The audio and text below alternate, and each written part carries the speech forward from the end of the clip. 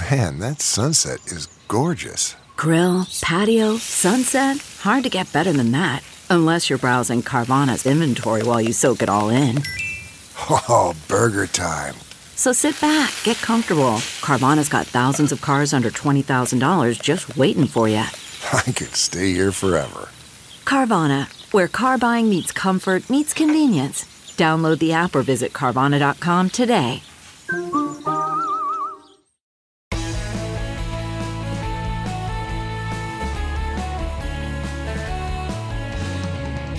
Hello, friends and neighbors. Welcome back to the Bill Press Pod and to this week's Roundtable, where we look back on the big news of the week with three of Washington's top political reporters. Kenosha, Wisconsin was the epicenter of this week's news, with both Donald Trump and Joe Biden traveling to the site of last week's shooting of Jacob Blake for two very different kinds of visits, as both Trump and Biden aired new TV ads blaming the other for riots that have disrupted peaceful protests in Kenosha and Portland, Oregon. Meanwhile, it may not get as much attention in the media, but the coronavirus is far from over. It keeps rolling on, with several states reporting a record number of new cases, college campuses the new hotspots, and with over 189,000 Americans now dead of the disease. Is the FDA under pressure from the Trump administration to release a new vaccine before the November election? And in Donald Trump's world, how many times can you vote in November and still get away with it? Well, here to tackle all of the above and more, Addie Baird, political reporter for BuzzFeed. Hi, Addie. Hi, Bill.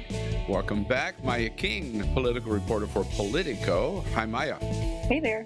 Good to have you here. And Jason Dick with us again, deputy editor of CQ Roll Call. Hello, Jason. Hello, good morning, everybody. Okay, so, here we are, less than 2 months now before the November 3rd election.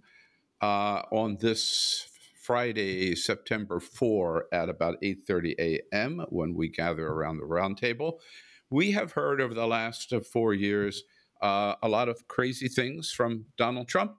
This week, they seem to come faster and more often than ever. I want to play just a few of the things we heard from Donald Trump this week and ask each of you to get your reaction. Addie, let's start with this one about a special plane loan of visitors heading for Washington, D.C. We had somebody get on a plane from a certain city this weekend, and in the plane, it was almost completely loaded with thugs wearing these dark uniforms, black uniforms with gear and this and that. They're on a plane. Where's this? I'll tell you sometime, but it's under investigation right now. But they came from a certain city, and this person was coming to the Republican National Convention. And there were like 7 people on the plane like this person, and then a lot of people were on the plane to do big damage. Plane load of thugs with dark uniforms, Addie? And the evidence behind that? Well, there isn't any. Surprise. It is, shocking.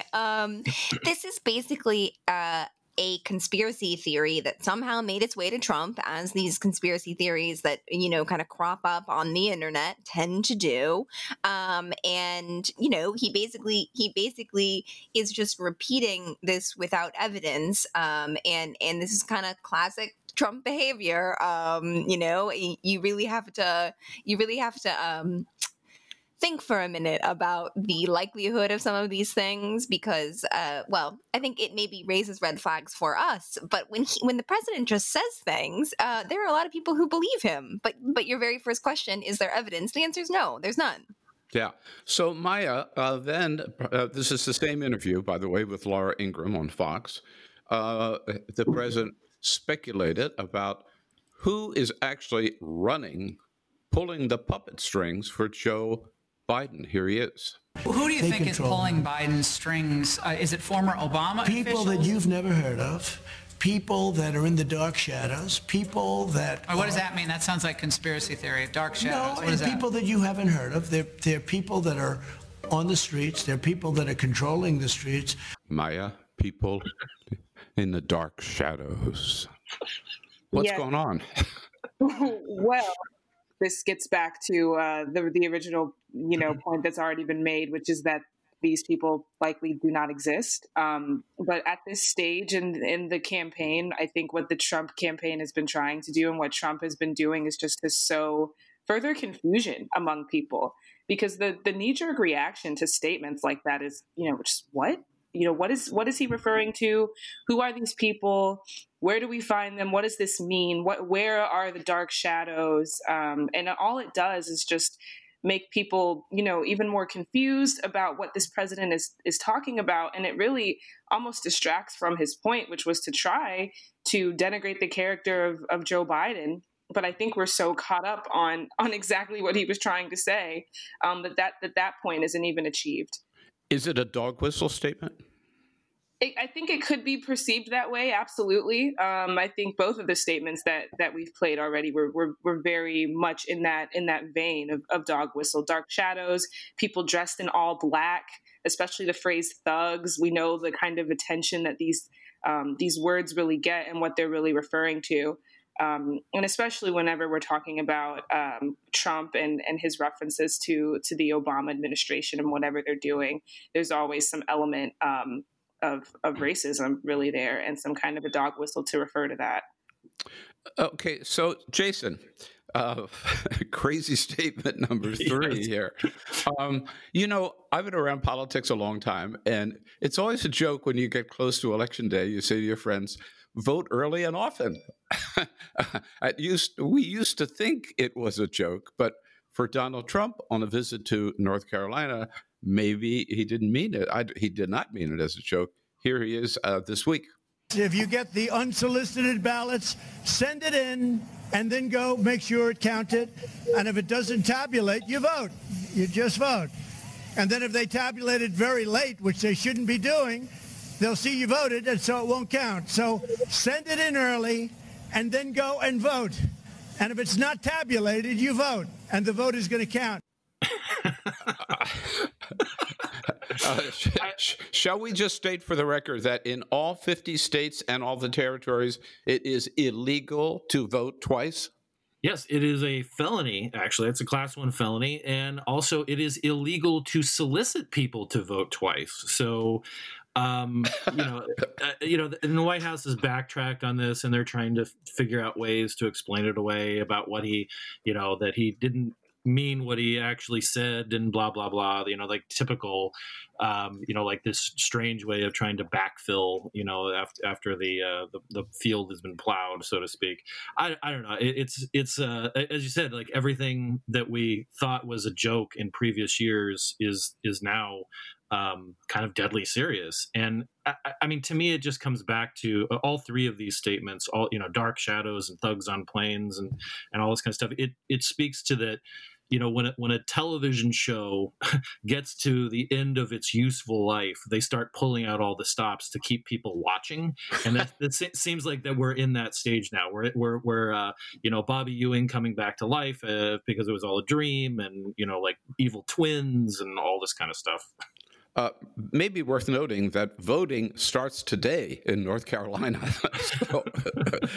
so for those listening in North Carolina, please vote only once.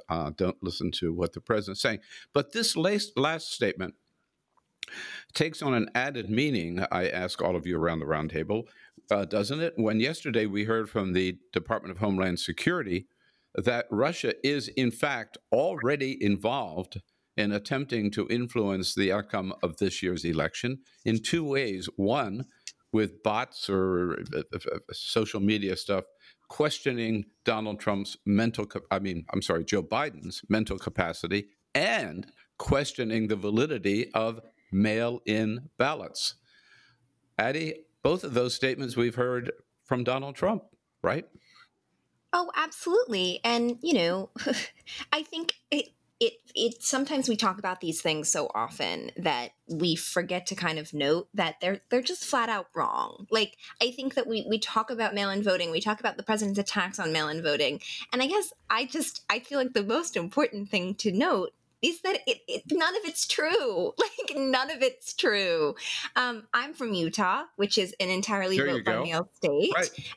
a red state that is entirely vote by mail, and people love voting by mail. It works well. There was a really great interview with McKay Coppins in The Atlantic. He interviewed Spencer Cox, who's the Republican nominee for governor, currently the lieutenant governor of Utah, who talked about the security measures that they go through in Utah to match signatures on each ballot, and it works. It keeps people safe. People are able to vote without standing in lines in the middle of a pandemic. And the other stat that I've been pointing to a lot lately is Oregon, which has been a vote by mail state since the year 2000, found, you know what, I'm going to double check it because I don't want to say it wrong because there's a lot of zeros in this number.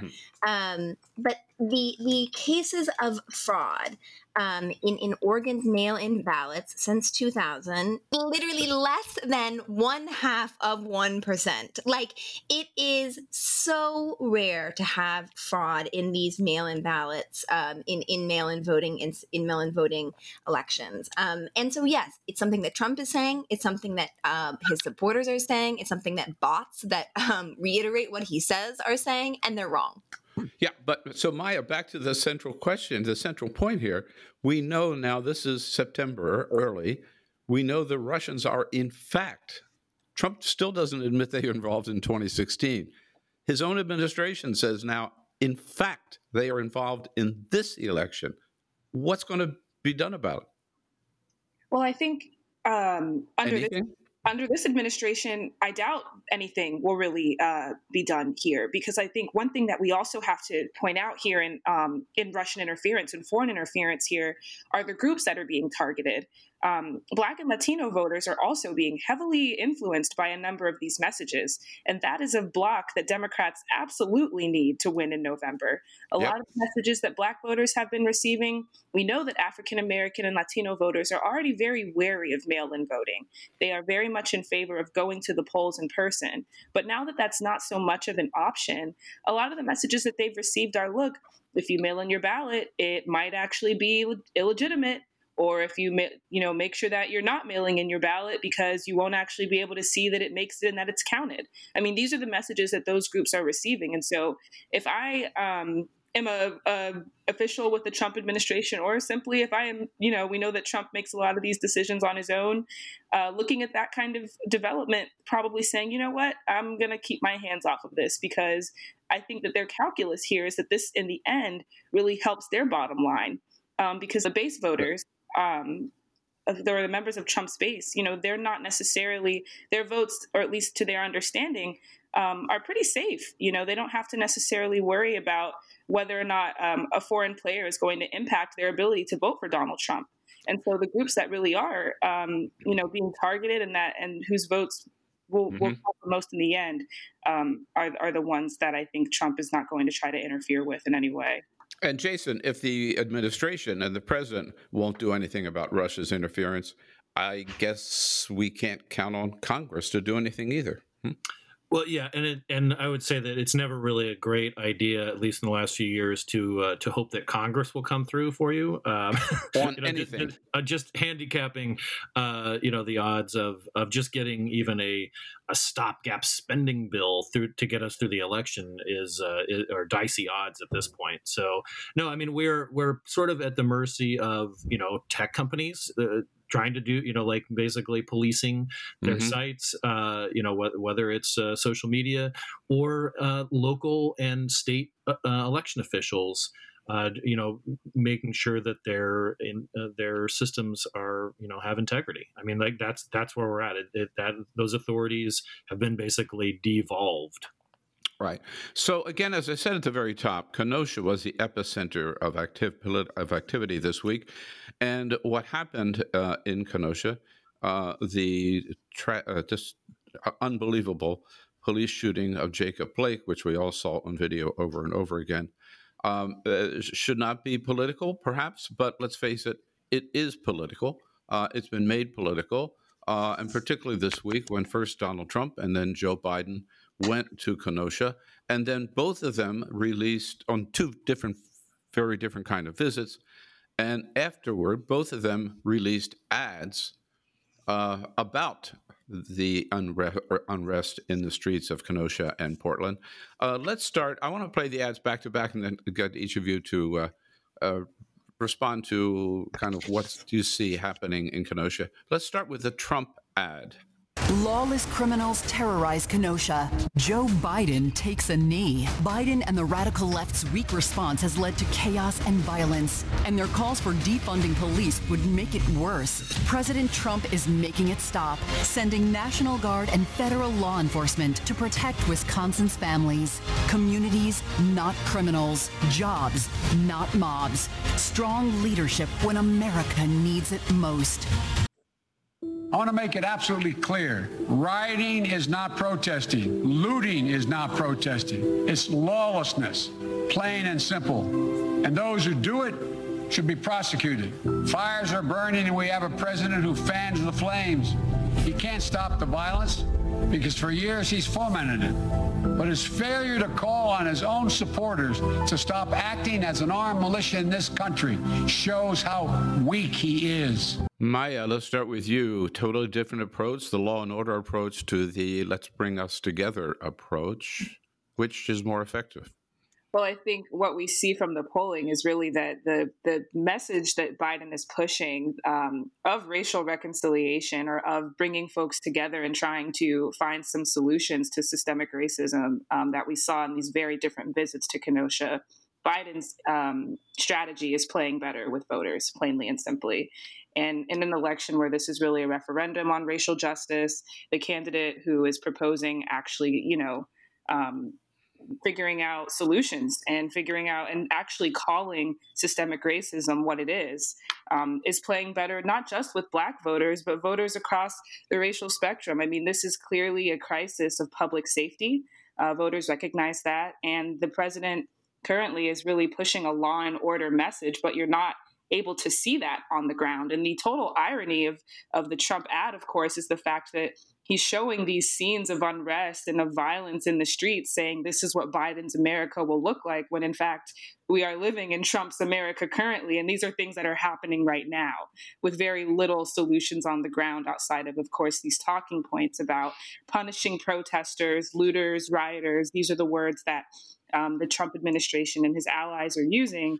And saying that, these were people who will be punished to the full extent of the law. And again, these are not things that voters are able to see writ large firsthand. And it doesn't quite play. It doesn't really land. So, Jason, the president made it very clear that when he went to Kenosha, his sole interest was in backing up the law enforcement and the police officers. Did not meet with the family of Jacob Blake, still to this day has not mentioned his name.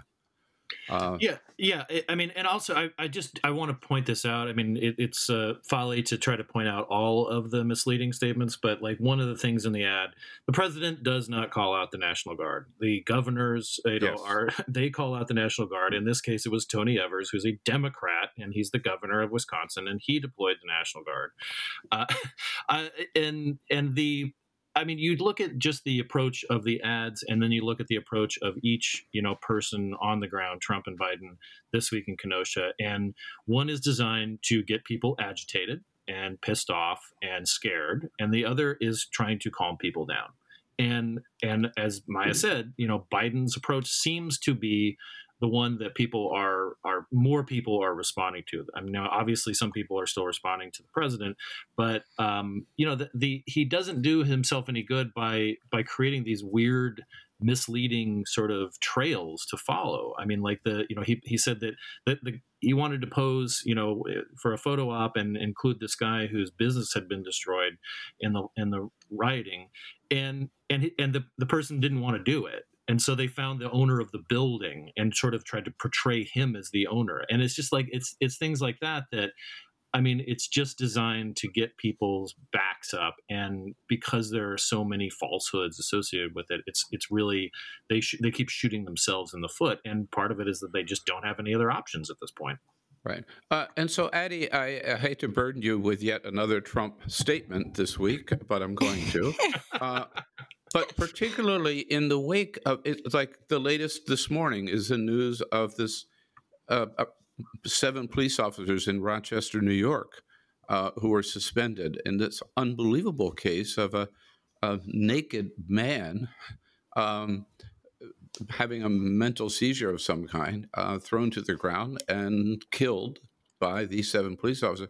It's like nonstop on top of it. I mean, the names we're so familiar with now: Eric Gardner and Tamir Rice and Breonna Taylor and George Floyd and Jacob Blake. And now I don't know the name of this man in Rochester. But so the president, in his interview with Laura Ingraham again, was asked about police officers who abuse their power. Here is his take. Police are under siege because of things.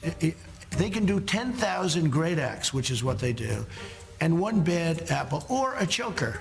You know, a choker. They choke. Shooting the guy in the back many times, but they choke. Just like in a golf tournament, they miss a 3-foot. You're not comparing it to golf because, of course, that's what the media. I'm saying people choke. People choke. She tries to save him, Addie. She does. And there was that moment, in another clip you played where Laura Ingraham goes, well, that sounds like a conspiracy theory. And you're in deep when you've got Laura Ingraham, kind of pushing you on some of these questions. The name of the man who was killed in Rochester, his name's Daniel Prude, and he was killed in March, and it's a really pretty harrowing case, and it's one that I think is helpful to think about activists who are actually calling to abolish and defund the police, and this case is really demonstrates why that has been why that abolitionist movement is pushing for this, which is that Daniel Prude was suffering a psychotic episode, and to have 7 police officers suffocate him is that public safety, really? Like, is that really community care? Is that really community policing? The argument that abolitionists make that I think is often, I find to be very compelling, is that instead of having police officers respond to an episode like this, it should be public safety experts and public health experts and mental health experts who are responding to Daniel Prude instead of these police officers who are armed, who are instinctually trained to escalate, essentially. The last thing I'll add is Trump talks about one bad apple, and this gets brought up all the time when we're talking about police, but no one ever says the rest of the phrase, which is one bad apple ruins the bunch. Yeah. And the mayor, by the way, made the point, I think, that you just made, Addie, the mayor of Rochester, when she said that she had let down Daniel Prude as well as the mental health experts in that community. So much to talk about, and we didn't even get to the coronavirus yet or the politics of the moment. But we'll jump into that as soon as we take a quick break here on today's Roundtable with Maya King, Addie Baird, and Jason Dick. We'll be right back. And today's Roundtable brought to you by the International Brotherhood of Teamsters, the Teamsters Union under the leadership of President James Hoffa.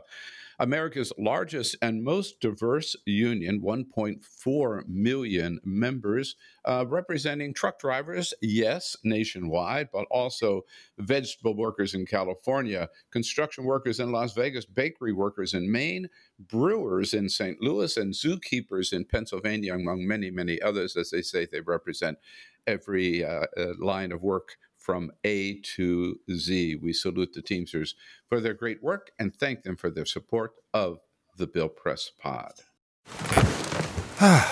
The comfort of your favorite seat is now your comfy car selling command center, thanks to Carvana. It doesn't get any better than this. Your favorite seat's the best spot in the house. Make it even better by entering your license plate or VIN and getting a real offer in minutes.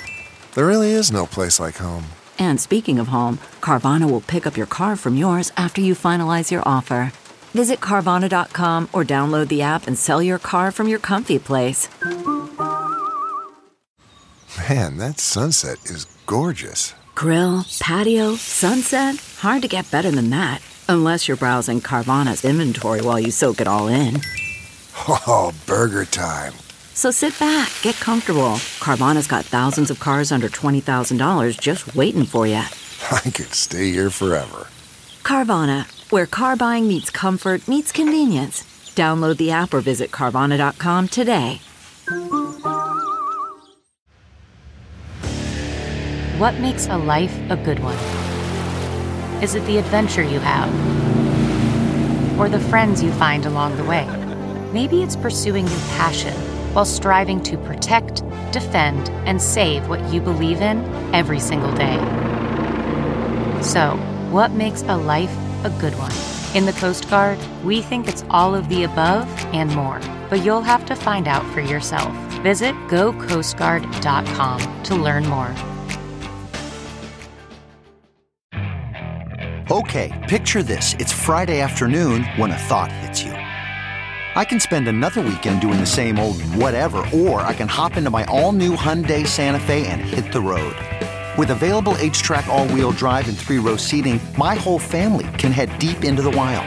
Conquer the weekend in the all-new Hyundai Santa Fe.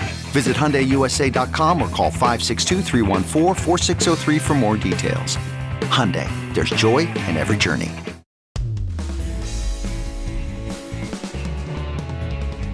And we're back with today's Roundtable here on the Bill Press Pod. Addie Baer joins us from BuzzFeed, Maya King from Politico, and Jason Dick from CQ Roll Call. The coronavirus hardly over, no matter what the speakers at the Republican National Convention tried to tell us. 189,000 deaths as of today.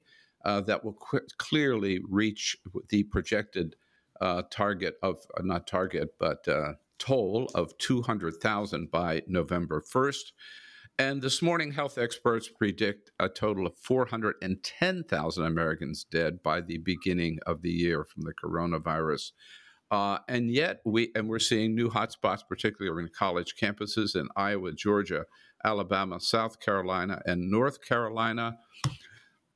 At the same time, rumblings that the FDA is going to be out with a vaccine, surprise, surprise, by November 3rd. Jason, is this a politicization of the coronavirus pandemic? Well, yes, and I would say that we're kind of like well past the politicization of it, but certainly where the vaccine development comes in. A former colleague of mine years ago at National Journal, who's now at Bloomberg, who covers the FDA, Anna Edney, she said earlier this week that the FDA is doing what they have long chastised pharmaceutical companies for doing, which is just running the numbers until they got a result that they wanted. This is not through the extensive use of clinical trials and double blinds and placebos and so forth, because that takes time. And that would not necessarily favor the preferred timetable for the president. So this looks like basically a big photo op, to sort of start vaccinating people before the election. Of course, as you noted, Bill, voting starts today, this week. So a lot of people will have voted by then. And I do think that, politics or not, people are just starting to see more and more of the virus affecting them. Maybe people who are insulated are now starting to see people who they know have get sick or die, or people who they've heard of, like Hall of Fame pitcher Tom Seaver, who died this week. I mean, it just, the news just keeps getting grimmer, and the disease just simply does not care about the political timetable. But Maya, isn't it concerning? With just a week ago, the head of the FDA was in the briefing room with the president and made some statements about this convalescent plasma and its effectiveness. And then the next day he apologized for what he said he didn't tell the truth. Clearly, he was under pressure from Trump to appear without a mask in the briefing room. Absolutely. And we know that he's not actually an epidemiologist either. So there's a lot of questions there about whether or not, this is a figure that the American people can look to and say, okay, what I hear he's saying, I can trust and I can follow through on. And that's what really alarms me about the news of a potential vaccine by November, because my biggest question is who's going to actually, take it? Are we going to see a second front on the culture war where people are willing to, get vaccinated only on partisan lines? For the president's supporters saying, President Trump is saying that the vaccine is safe, even though things really look rushed. But I trust him, and I, somehow trust the job that he's done on the coronavirus up to this point. So I'm going to take the vaccine. Versus, I could totally envision more than 50% of the country saying, I actually don't know if this is a good idea yet. I'm going to still stay inside, socially distance, and avoid the vaccine, which would totally backfire on the Trump administration's plan to at least create some kind of a good news cycle here that might actually, result in better polling numbers. Though I'm not really sure exactly how this would play out outside of an attempt to get some positive PR out of the White House. Well, and it would also, it seems, add a lot of credence or support to the crazy anti-vaccination people, right? Saying, "Hey, we've been telling you vaccines or something." It absolutely does. It absolutely does, which creates even more infighting, I think, among public health experts and those who are members of the anti-vaccination community, which usually, pushes a lot of conspiracy theories. Though I think it's fair to say we could envision a November in which they're saying we're right on this. And where that takes the anti-vax movement, I'm not sure, but I know that they are likely envisioning, an opportunity, an opening, really, for them on this issue. So, Addie, a related issue where public health official seems to be playing politics, not sticking to public health.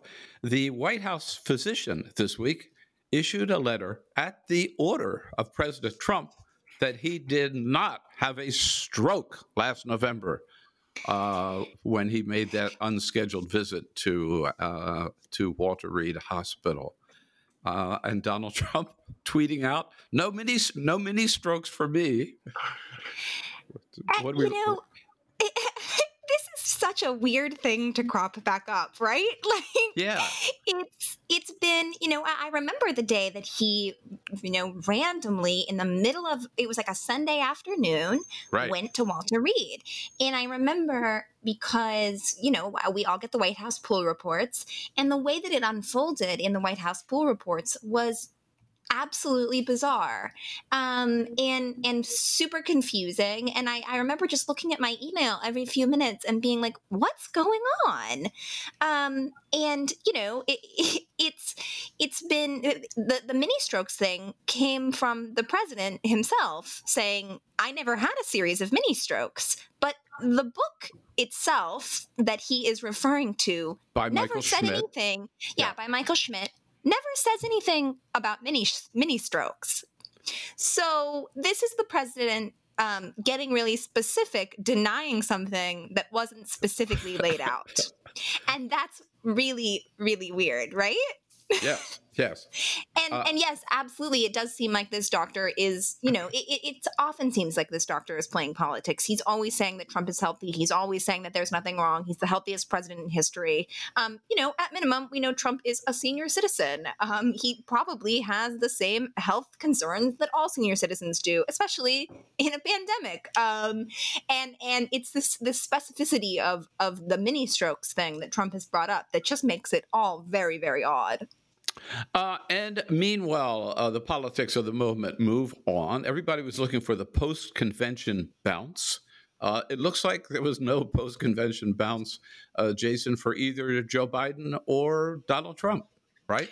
It certainly appears that way. I mean, like the polling that we've seen that has been taken since each one of the conventions seems pretty stable. That whatever movement there was typically within the error margins, and if you look at like the most stable polls, whether that's by CBS News or ABC or Marist and so forth, it's a really remarkably stable race from what it was, like almost unchanged in a lot of ways since March. Yeah, I looked at Real Clear Politics this morning. Joe Biden at plus 7.2% average nationwide over Donald Trump, and it varies, of course, in the battleground states, but he's leading in almost all of them, including North Carolina. And Real Clear Politics showed that Donald Trump if he had a convention bounce, it was 0.7%, which I don't think qualifies for the definition of a bounce. Yeah, and we were gonna like be very wary about making judgments because this year has been so weird, and the conventions were such a departure from what we normally have come to expect from these political conventions. But to me, it just sort of it sort of restates that people have kind of made up their mind or their minds about this. I'm still looking for those undecided voters out there. I just, I'm sure there are some, but I just can't imagine that people don't have some sort of opinion on that right now about Donald Trump or Joe Biden. Yeah. By the way, we should mention, I guess, one bounce for Joe Biden was in fundraising. And eye-popping, as everybody's using the word, $364 million in August, which I guess, Maya, is certainly one sign of strength nationwide. Yeah, I think it is. But I mean, this is, as we've established for many months now, going to be an election that is a referendum on the direction of the country and where things have been. And this is, in Joe Biden, voters recognize someone who they believe, I think, just looking at the polling and looking at where things stand, like he is really the favored candidate on a number of these huge issues, like the coronavirus, like racial relations, and just like the general feeling of stability and the direction of the country. It shows in his polling, and it definitely shows in his fundraising. Addie, this week, the moderators of the 3 presidential debates and the 1 vice presidential debate were announced. A good group of people, all good friends. But are we going to see any debates, do you think? I certainly think we will see debates. Interestingly, Nancy Pelosi said, I believe it was last week, that she didn't think that debates should be held, which I don't really see how that serves Joe Biden at all, for Nancy Pelosi to be saying that debates shouldn't happen. I think that kind of feeds into this idea that Trump and his base, are really, really into, which is that Joe Biden has handlers and that he can't, come out of his basement, and that he is too scared to, face the president. I don't think that that's an argument that's a winning one for Biden or for his allies. But yeah, the moderators were announced this week. I think it's going to be like you said, it's a great slate. I think that Kristen Welker of NBC, I think I'm very excited to see her. I think she's a great pick. I think it'll be a really fascinating. It'll be fascinating, I think, to see how these play out. And of course, I think we all remember some of the wild moments from the debates in 2016, and it can only get weirder from there now, huh? Right. In addition to Kristen Welker, of course, Chris Wallace from Fox News has the first presidential debate. Steve Scully from C-SPAN the second, and Susan Page, USA Today, a print reporter, of course, of the vice presidential debate. Anybody else want to weigh in on the debates? Jason, do you think they're going to happen? Yeah, I do. I think that there's too much, at stake for both candidates for them not to happen. I mean, for as much as Trump wants to taunt Biden as being a fraidy cat and all this kind of stuff, Trump, I'm guessing, really views these as much needed because he feeds off of the attention.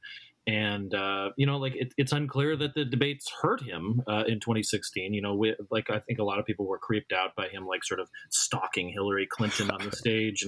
And there are these meme-worthy moments, when he said, no puppet, you're the puppet, and so forth. But, I think that the president probably sees those as positives, and it's better to be there, to be with a national audience than to not have one. So, Maya, I'm going to give you the last word here on the political news of the week. Overshadowing the presidential politics was a Senate race up in Massachusetts.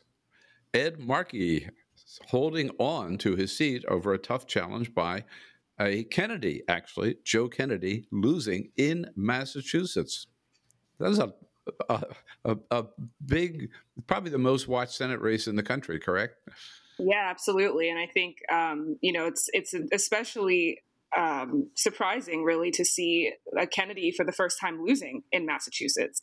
And it's, I think, again, just in a way, almost a referendum within the state of, this rebuke across the board of establishment politics in a way. And he, of course, has been in office before. Like, this is something that he's been the state senator.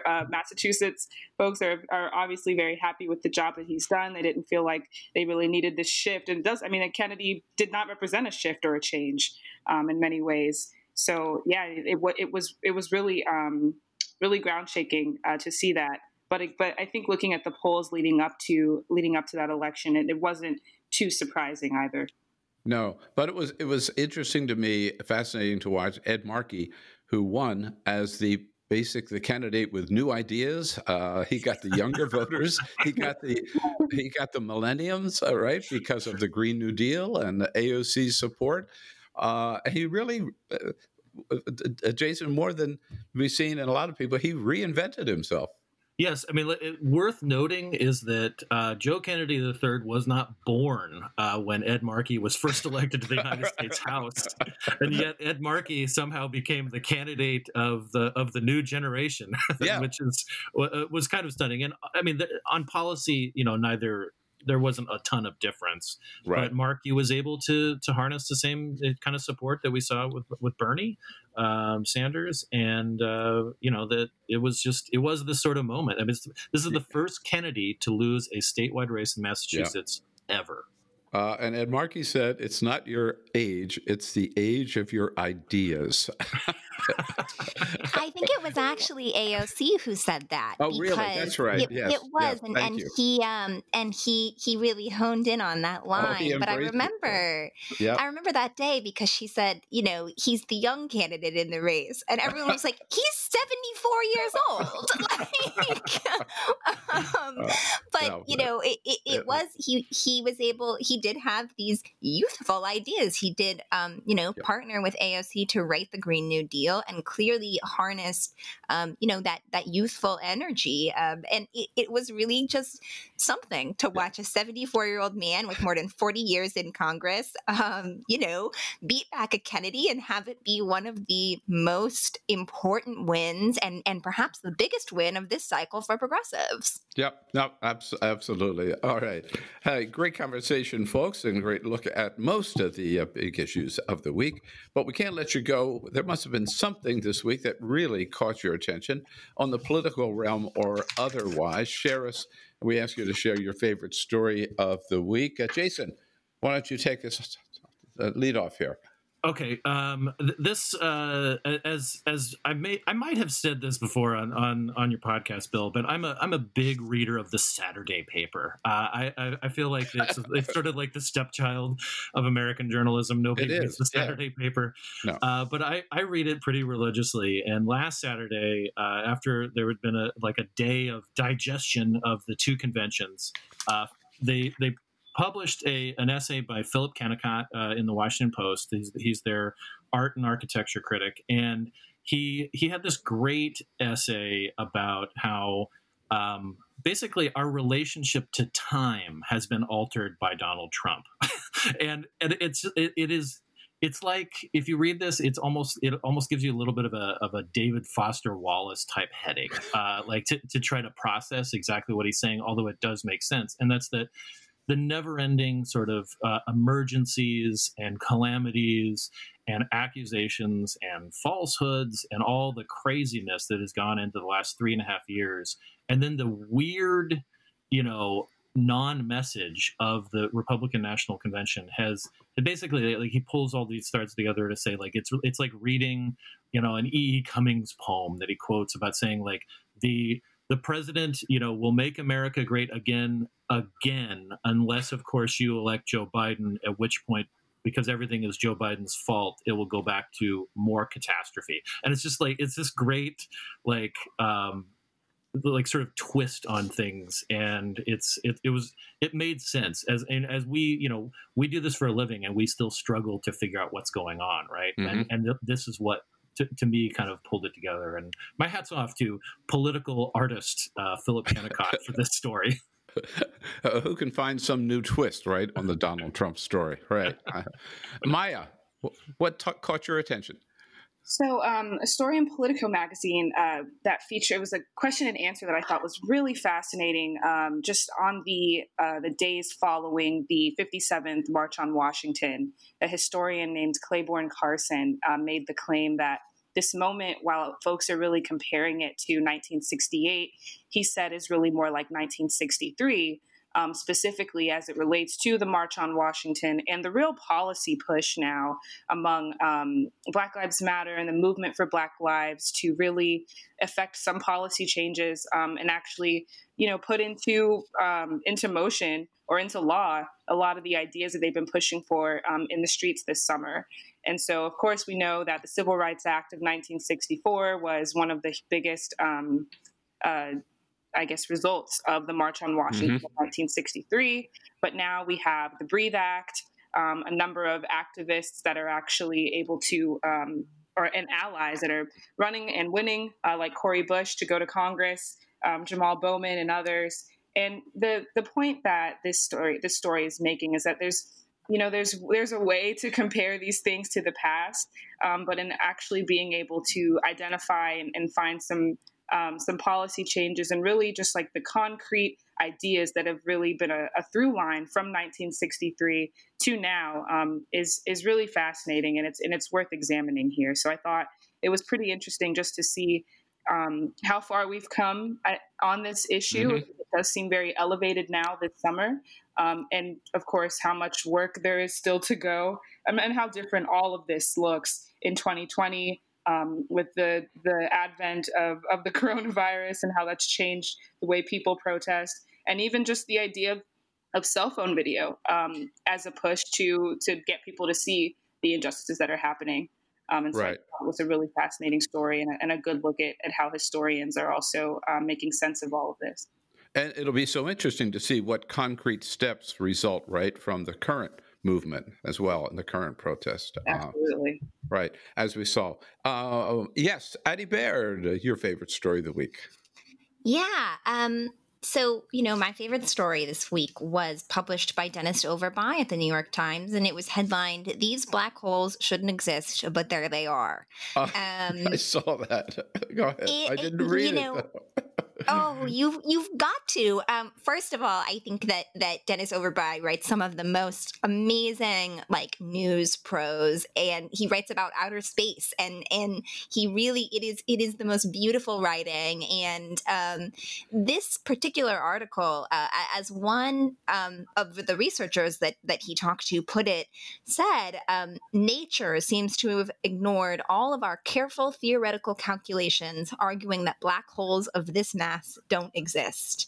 And it's about this amazing, this amazing, I don't even quite know what the word for it would be, this amazing event that researchers for the first time have been able to kind of begin to understand why we have these black holes that are so much bigger than a dying star. Because of course a black hole is a dying star, but when you have these black holes that are 80 to 100 times bigger than the sun, it doesn't make any sense. And these astronomers were able to basically see, quote unquote, with their tools, two enormous black holes colliding and creating this much bigger black hole that has advanced their understanding of how black holes of this massive, massive size can form.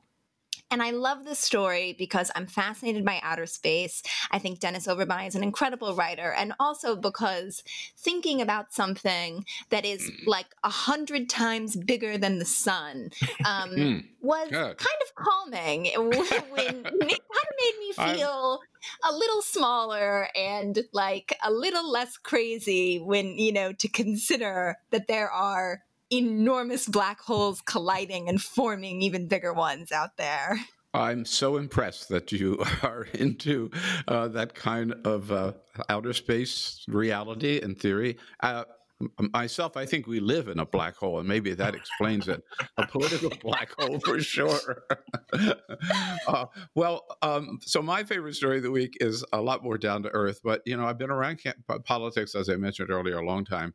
And in running campaigns, it used to be that campaign signs, getting people to put up signs in their yard, was like the big thing. Well, it's sort of like coming back now. It's so retrograde, but signs are still a big deal. And so is the problem of people tearing down campaign signs for the opposition. And buried in a story in the Washington Post this week about the Biden campaign in Pennsylvania, in rural parts of Pennsylvania, a lot of Trumpers are tearing down Joe Biden signs. So the Biden people have come up with some very clever ways to protect their signs.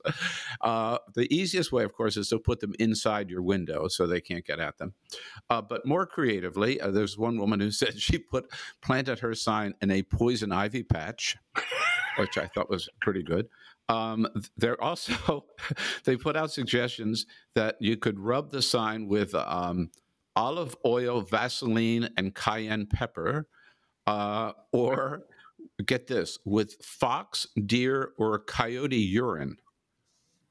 Unsure where you collect the coyote urine. I'm not sure. And they say the most effective, actually, is something with glitter, Tabasco sauce and glitter, or dog poop and glitter. But the article points out that these campaign workers have found that glitter, once it's on your hands, it's like there forever. It's like impossible to get off. They call it the herpes of the crafting world. So I just want you to know, if anybody out there is thinking of putting up a sign, there's some ideas to protect your sign. But I think the real message is leave the signs alone, because you don't know. You may end up with your hands covered with dog poop and glitter. There you go. Politics brought up to date. You heard it here first.